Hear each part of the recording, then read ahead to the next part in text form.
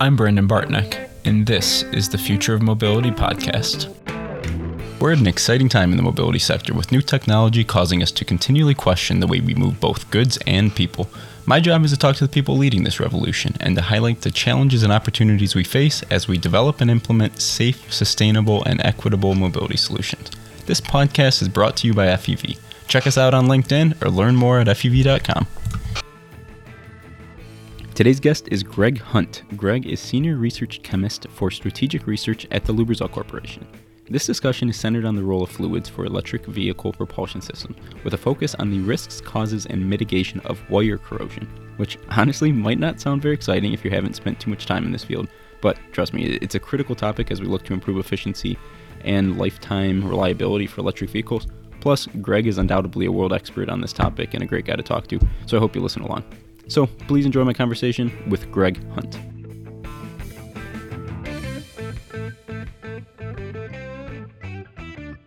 Today I'm joined by Greg Hunt. Greg, thanks for coming on. Hello, thank you for having me. Yeah, so to get us started, could you please give some background, kind of who are you and what are you working on? Sure. So I'm a senior scientist at Lubrizol, and I'm responsible for all of the R&D activities around corrosion. So everything from our transportation business to our industrial business, all of that. But I'm also heavily involved in the electrification work that goes on with regards to fluids and that kind of thing. So I've been at Lubrizol for 10 years. Okay. Prior to that, I was a PhD student, chemistry PhD. I've worked for Lubrizol for the last 10 years, like I said, and I've had some experience working for BP as well. So I know I'm well familiar with Lubrizol, and I'm guessing many of our listeners are. But for anyone who might not be maybe in the industry, could you give a bit of background, kind of who Lubrizol is as a company? Yeah, absolutely. So Lubrizol's been around for a long time. Actually, it's about 90 plus years. So founded in 1928, and we're a specialty chemical company. Last 10 years, we've been owned by Berkshire Hathaway. And kind of the cool thing that I like to think about from Lubrizol's point of view is that you probably don't know this, but about more than 50% of our products are touched every day by consumers globally. So we're in every part of your day, really, from when you move, how you take care of yourself, how you work, and how you play. So we have our Lubrizol science and products in soap, shampoos, personal care, athletic wear, medicines, vitamins, coatings, and quite naturally the cars that you rely on to get you where you want to go as well. And so thinking of the car or the mobility sector, could you speak a bit more about kind of what specifically Lubrizol is providing the different systems or components? Yeah, absolutely. So one of our missions essentially is to move cleaner. So as part of that focus, we're committed to enabling a more than 50% reduction in vehicle emissions by 2040. And we're really well known for our lubricants business. So in terms of a lubricant, we're thinking of greases, axle oils, engine oils, e-powertrain fluids, thermal management fluids, gasoline and diesel additives.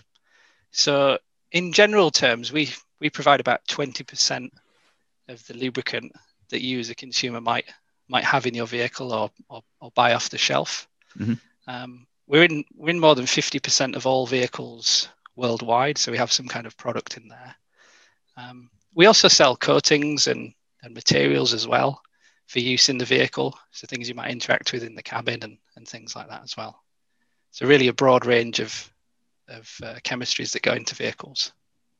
Cool. And I want to, I guess, shortly dig deeper into the lubricants area. But before we get there, can you give a bit more background, kind of what got you into the space or interested in the particular work that you're doing now?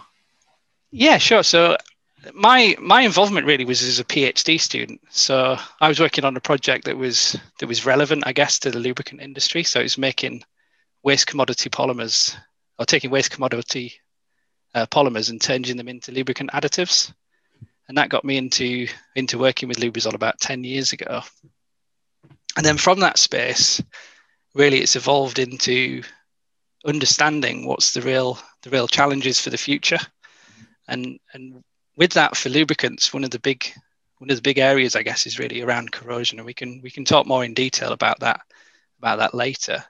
But those challenges of how you protect an electrified system is quite different from how it was with a conventional transmission, for instance, just because of the operating conditions and some of the new materials of construction.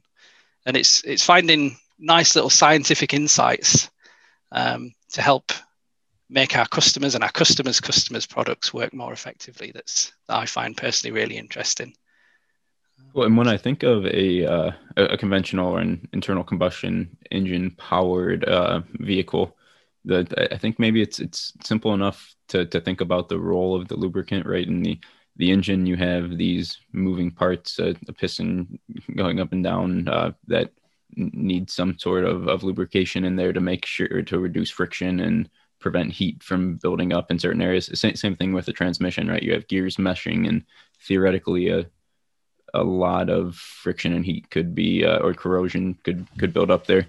Well, when we think about now electrified propulsion systems, can you speak a bit about where the key areas are, where fluids and lubricants are playing?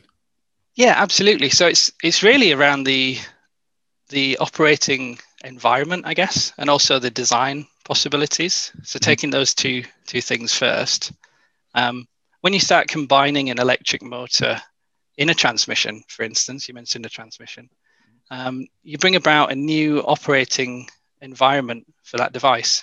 So you might now have much higher voltages. You'll have a really different temperature profile. You've got a lot more copper, a lot more electronics, and a lot more structural plastics that previously the lubricant wouldn't really have interacted with, would have interacted in quite a different way, to be honest. So if you think about a conventional vehicle and the kind of temperature profile it's exposed to, you might see it operating around 80 degrees C in the transmission, and it might get a little bit hotter, but you'll have a system that's designed to cool the lubricant. In an electric vehicle, depending on your drive cycle, you might have really hot elements on the motor winding. So you might have temperature excursions for a short period of time to 180 degrees Celsius.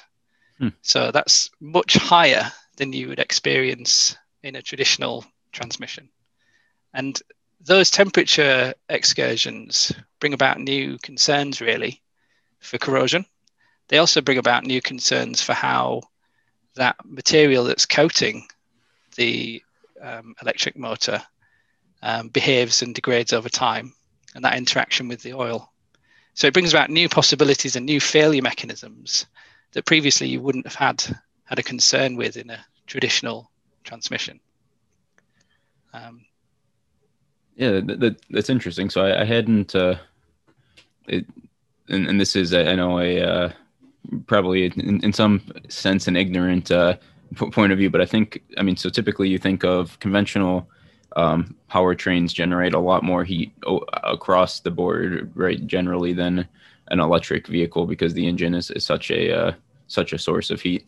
But I hadn't thought so. So we're talking maybe a P2 hybrid or something like that, right, where you have the electric motor integrated in transmission. And so is it simply just now that you have that you're so much in closer proximity to this propulsion device? Like, where in the electric motor is this heat coming from?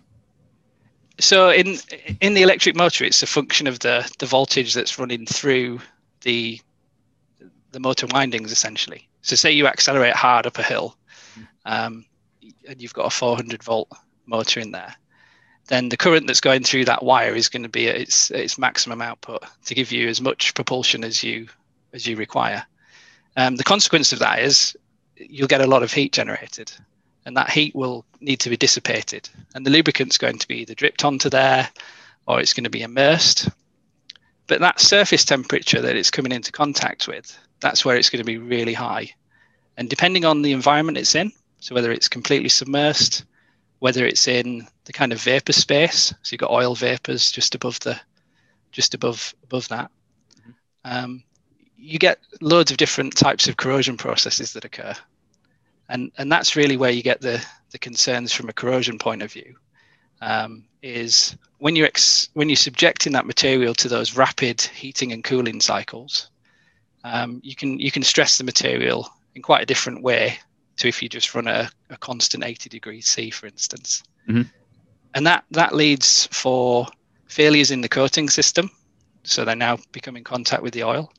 And depending on the formulation, so the chemistry that's in that lubricant, that will have either an adverse or negative impact on the motor winding, or it may actually be perfectly fine as well. And it all depends on the chemistry and the conditions that occur there. And then if you also think about that's what's occurring locally on the electric motor, mm-hmm. you have a lot more power electronics, a lot more devices controlling the operation of that device than you would in a traditional AT, automatic transmission. And those materials also, the inverters, they might be linked not directly, but certainly through the vapor space. So any of the volatile species that's produced from those high temperatures can find their way to come in contact with those materials. And it's about making sure that they don't fail as well. So even though it's not in direct contact, some of the failures that you see, certainly in development tests, occur in those areas. Yeah, that's interesting, and I imagine maybe for people with more of a chemical background, some of this stuff sounds more obviously or intuitive. My background's definitely on the mechanical side, so it's these are not problems that I tend to think quite as much about. I think there's several different places want to go kind of from there, but before we dive too deep, can you speak to kind of, I guess first, what's the impact if there is some type of corrosion problem in a component or a system in the vehicle? So in an electrified vehicle, it can be quite extreme actually. So it all depends where you get the failure. There's some documented papers now highlighting some of these failure mechanisms. So you can have corrosion products that form, and they form essentially in the coating where the coating's failed. And then depending on the chemistry, you can form essentially little molecular networks which can conduct electricity. So that current that's flowing through the wire now has an option, right? It can go through the wire as it was doing, or it can find this other path. And if that other path is conductive and essentially can get to the other place that the electricity is traveling, then it's going to go down that lower conducting path. And the consequence of that is, depending on the conditions, that will also generate a lot of heat. So if you think of it in terms of like a simple wire, if you've got a thick wire and a thin wire, if you pass the same current down both, the thin wire will get a lot hotter. And that's just because you've got so much more electrons trying to go down that small surface area. And that leads to then quite catastrophic failure of that device. So then we're talking, because I imagine some of the corrosion failures are kind of, you have efficiency losses, or the device is going to wear out shorter. So rather than, 10 years of running, you get 8 years of running or something. But what we're talking about here seems like more of an acute event. Is that right? That's right. Yeah. And then once that's happened, there's no going back from that. Your motor's junk essentially. You need to replace it. It'll stop the vehicle. Whereas if you think back to conventional vehicles, like you say, the corrosion process that might be going on, you'd lead to those efficiency losses. So for instance, you might end up with a deposit that's forming, a corrosion deposit, and that's restricting flow in a solenoid, or it's giving you an intermittent signal that's causing issues shifting. So you might have an issue there. You might not be able to get to fifth gear, for instance, as easily, but you can still drive the vehicle. You'll just have a reduction in performance. Whereas the concern here now is really you will have fairly rapid vehicle failure. And although we can't share all of the information we'd like to, we do know of examples where this has happened in the world, where the incorrect lubricant's been placed in one of these vehicles, and that leads pretty rapidly to vehicle failure essentially. Yeah, and I think you touched on an interesting point there that I want to explore a bit more. So choosing or designing the correct lubricant for a given application. Can you talk to kind of what that process looks like?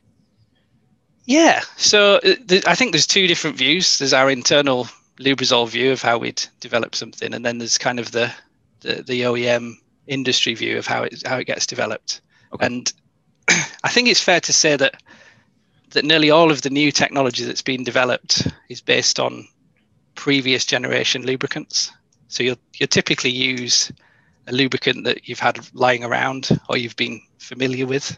So you might start off with a conventional lubricant and then you'll put that into your new transmission, your new device, and then you'll go from there essentially and see, does this work? How do I get around this? And I totally understand why you would do that. It's the most natural thing in the world. If you've got something around, you're gonna make use of it. The problem that brings though is that it limits your kind of expectations and what you can achieve. So you might make design decisions based around the capabilities of that particular lubricant.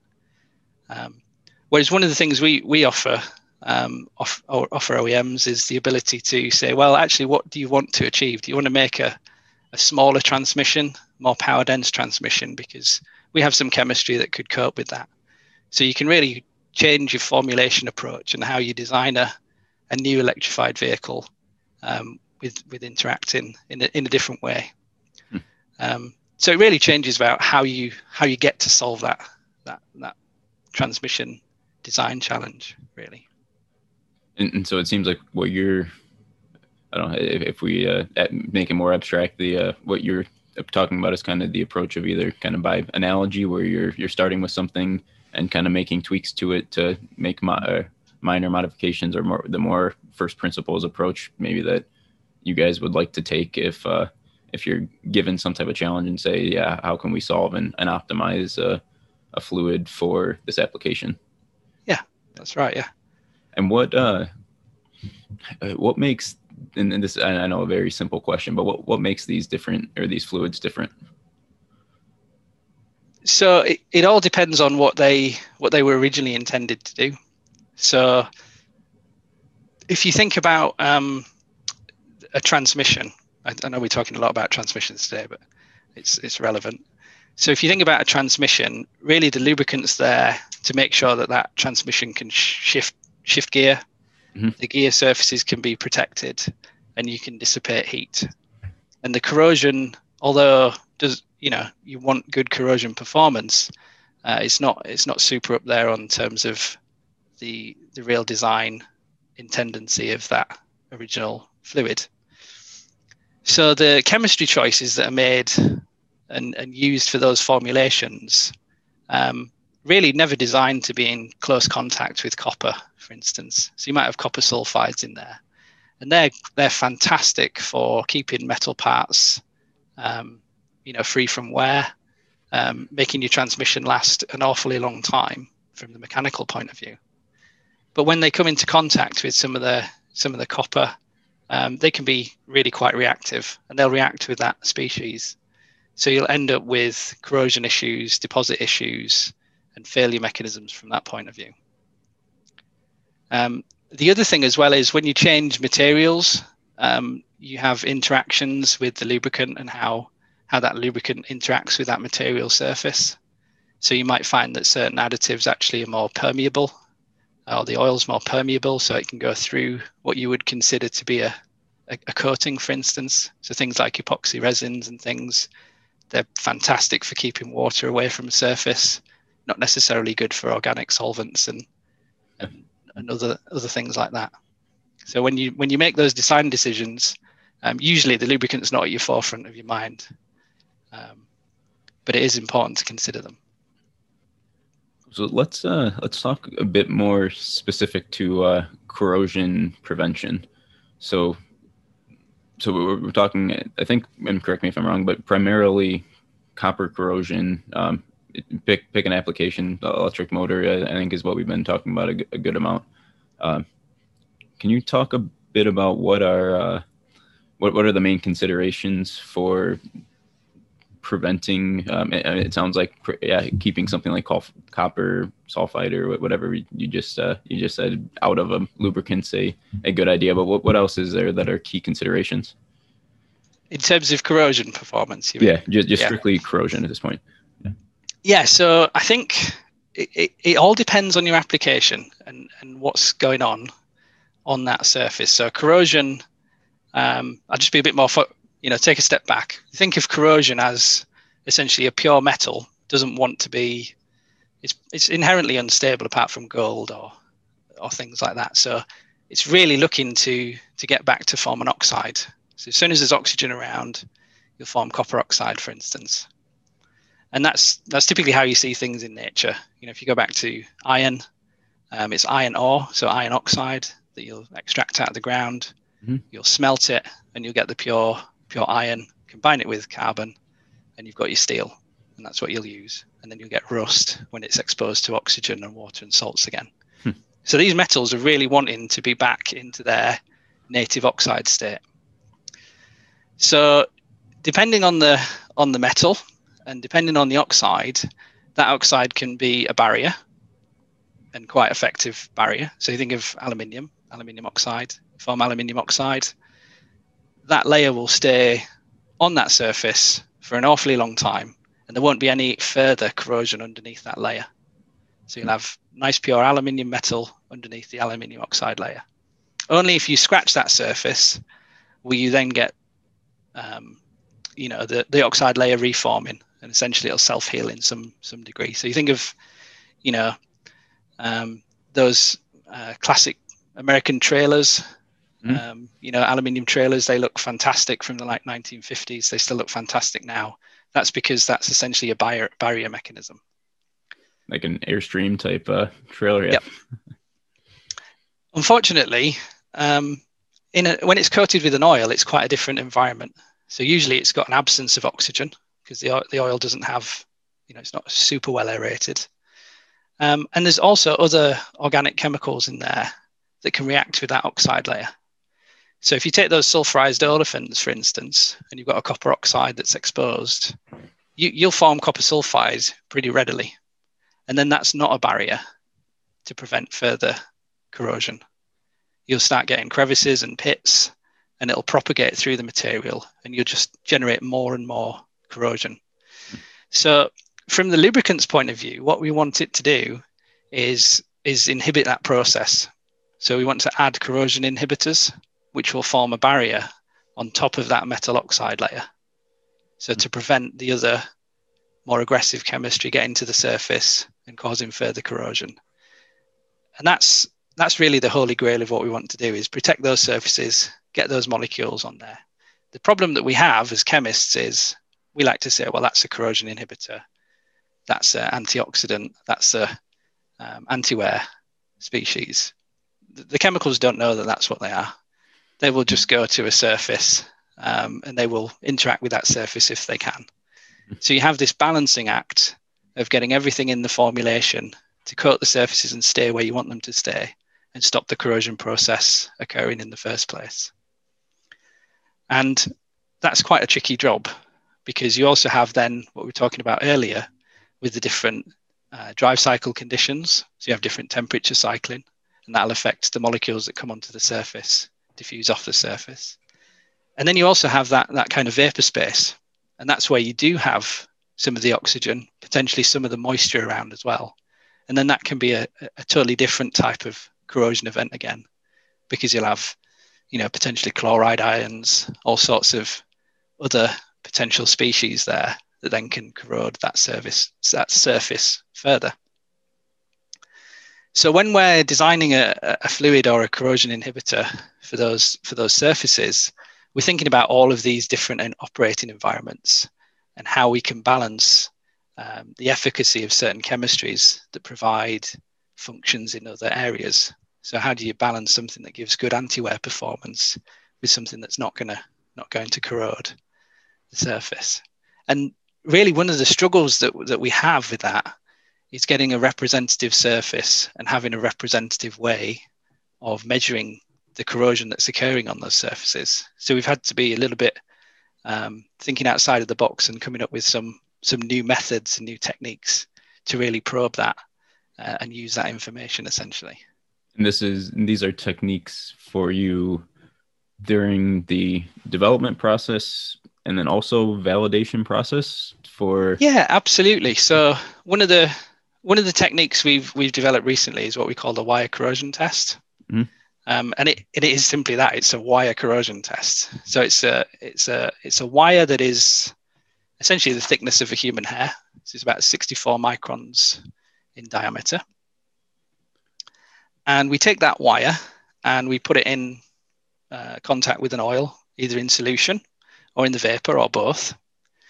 And then we pass a very small current through that wire to essentially measure the resistance of that wire. And then as the chemistry interacts with that metal surface, we can monitor that corrosion process by the change in resistance. And we can come up with essentially an effective corrosion rate in real time. And that's really valuable because then that gives you some really nice data on which to base your judgments as to whether this chemistry is effective, whether that chemistry is effective, whether this solution is more corrosive or not. In comparison to the other kind of industry techniques that we would have traditionally relied upon, like these strip type tests, which, you know, if you look into the history of them, they weren't really intended as we use them today. I mean, it's perfectly fine what we're using them today for, but originally they were intended for kind of measuring the amount of sulfur in crude oil, and then they've kind of evolved into being used in the lubricant industry as a kind of way to evaluate corrosion. The other kind of drawback with that is it's a comparative process. So you'll get a strip surface and you'll look at that strip and you'll go, that one looks slightly more corroded than this other strip, but then it looks different to this other strip. And so how you compare corrosion using that is you typically have a chart and it'll be characterized by different colors of that strip, and then you'll rate it against that. And one of the challenges we ran into a few years ago was we had this interaction that produced a bright blue color on the strip, and there isn't a bright blue color descriptor for what that means in terms of corrosion. So if you send this out to different labs in the world and say, can you rate this for us, please? Yeah. They'd come back with 3 or 4 different interpretations of whether that is actually corrosion or not. So the wire corrosion test is really a way around that, because you can get a really simple experiment. You can get a measure of the corrosion rate in quick time. Yeah, and so this wire corrosion test, which actually for anyone who's listening might be interested. Actually, we have the first one is currently set up in at FEV's facility in Auburn Hills, Michigan, for anyone who might have an interest in learning more about this test or doing their own analysis on a fluid of some sort. But so looking at resistance, so how accurate is, so it seems like part of the benefit here is that rather than going from a visual scale, which is maybe there's a little bit of guesswork, there's discrete steps of looking at the effects of corrosion. Theoretically, resistance, you have perfect data or not perfect data, but you have clear data that can show where on a scale something is resistance, or what's the relation or correlation between resistance and corrosion? Yeah, so like any kind of analytical technique, you can take an electrical signal and you can relate that back to some physical property. Mm-hmm. So, I'm not sure what the audience is familiar with in terms of different types of analytical techniques, but if you take something like that's relevant in the world at the moment, you're looking at measuring, whether you've got coronavirus or not. One of the examples of that is the detector that's uses an electrochemical impulse to determine whether that chemical is present or not, and that's whether you've got whether you've got coronavirus or not. Mm-hmm. We're essentially using exactly the same idea in terms of determining the level of corrosion with the wire corrosion test. So when that resistance value changes, we can relate that back to what the original wire's length and diameter was. And we know what that should be in terms of its resistance measurement. So you can calculate an amount of corrosion based on that resistance change. So you can say, we've lost a micron worth of radius from that wire, for instance, and you can relate it back to that physical measurement by calculation in that regard. That means that once you've then got something that's a little bit more relevant for maybe someone who's more familiar with measuring corrosion, because typically you'd measure corrosion rates for a bridge or something like that in terms of millimeters per year or inches per year. You can do the same thing with this wire corrosion test. And the neat thing about it is once you start being able to present the data in that way, you then don't necessarily have to run the test for as long as you would run a strip test, because you're getting that rate information from the corrosion process in real time. So in some specifications and some internal developments, you might run a strip test for 1,000 hours, for instance, at high temperature. And when that test is finished, you'll have essentially one data point. You'll have that end data point. You could do the same thing with the wire corrosion test, or you could run it for a shorter period of time and see what the corrosion rate's doing. And then you can compare that. So it means that you can actually reduce the amount of testing time you need to validate a material. And we've had some great successes with this in terms of collaborators. We've just done a recent publication doing exactly that with another company who saw the value in using this technique to bring down their time to evaluate materials. What is, and maybe I missed this, but what is a typical time frame? So if it's not 1,000 hours for the wire corrosion test, what do you think a typical time frame is? So based on our historic data, we've got it down to about 3 days, so 72 hours. And we found that in something like 98 to 99% of developments, you can see after 72 hours what you would get after 1,000 hours. So yes, there's going to be that odd case that's a bit different. But in most cases, after 72 hours, you've got a really good link with that kind of corrosion performance that's occurring. And so if I understand correctly, basically anyone who is either formulating or applying or utilizing some of these lubricants, particularly for electrified applications, would find this interesting. Is that about right? Absolutely, yes. I think you find it very interesting. And harking back to what we were talking about earlier, where we were saying the temperature profile brings about differences in corrosion rates. Mm-hmm. The most recent paper we've just published talks about how essentially to do the kind of measurements that you would want to look at evaluating multiple different temperatures from 50 to say 170 degrees C would take you about 2 years in terms of coupon testing, whereas we could do it in a couple of weeks using the wire corrosion test, just because it runs for a much shorter period of time. You can run at different temperatures. And then when you run at different temperatures, you can explore essentially the temperature impact on the corrosion process. So for instance, depending on the temperature that you're looking at, you may see differences in corrosion. And that's one of the really interesting observations we've made with the wire corrosion test. And you'll see that same thing with a strip test. It's just much, much harder for you to get that data and work out that kind of process that's going on. And that's all related back to the chemistry. So very, very cool. It's interesting. And yeah, like I said, not something that I necessarily am exposed to as much in my my everyday thought processes.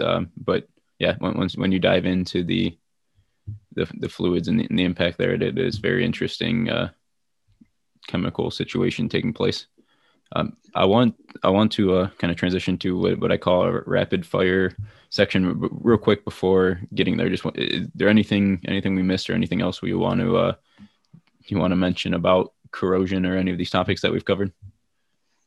I'm trying to think. Is there anything I've missed? I think the key thing is the the wire corrosion test is really useful in terms of monitoring corrosion processes, giving you some really good data and insights into corrosion rates. It gives you some insight into the formation of the corrosion products, so these corrosion deposits. But there's also work we're doing there looking at how these corrosion deposits are relevant for the industry, because you can have a low corrosion rate, but you can also form conducting layer deposits and corrosion deposits that cause issues. So it's all work in progress as well. So there's things still to come. Gotcha. Yeah, very exciting. So like I mentioned, would like to quickly transition to a couple of these rapid fire questions. And so these are generally more so about kind of you as a person rather than specifically your work and what you're doing. But I mean, not necessarily directly different. But so the first question, favorite book or books of yours. So is there anything in particular that you've read that has had an impact on you? Yeah, I think I like Bill Bryson as an author.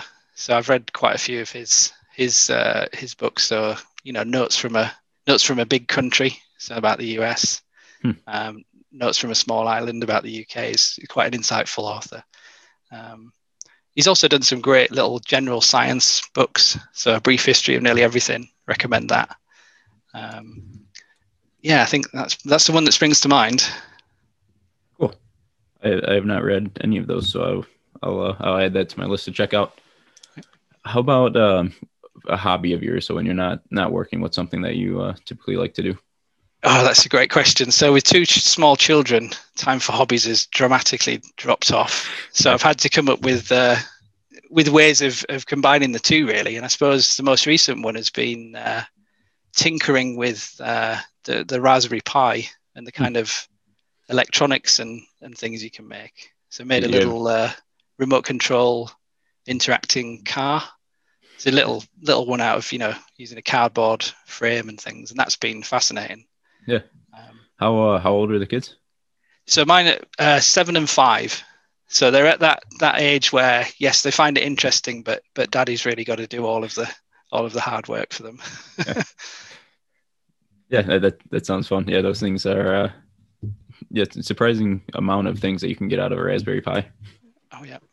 Yeah, and then maybe the last of these. So, question about a personal strength of yours. So what is something that you think, I don't know, in your personality or your work that you do particularly well, or that's allowed you to have some success? That's a good point. I think I'm quite good at, or I hope I'm quite good at, seeing both the big picture and the detail across a number of different areas. So I can see like the focus on the technical side, but also how does this fit in with the goals of the organization, the industry, the future trends and things. So that's probably one of my strengths. Is that something that is inherent or came over time? I think I've always been interested in that kind of strategy. So there's something about my personality that likes the kind of strategy of the big picture and the detail and how it all fits together. I think that comes from being a scientist, right? You want to be interested in the detail and minutiae of things. Yeah. But also there's that element of how it all fits together. Yeah, and I think from a scientist or PhD perspective, maybe the big picture part's the rarer aspect of being able to also take the step back and understand how what you're doing plays in the world. Yep. Cool. So, Greg, this has been very interesting, a lot of fun talking and diving into an area that I haven't covered in too much detail so far.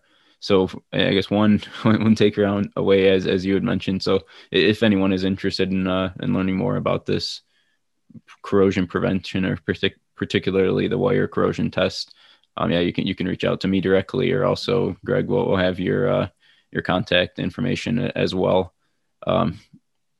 Besides that, I can link to your LinkedIn profile, Lubrizol's page and LinkedIn profile. Anything else that you want to point people to, or closing thoughts that you want to leave us with?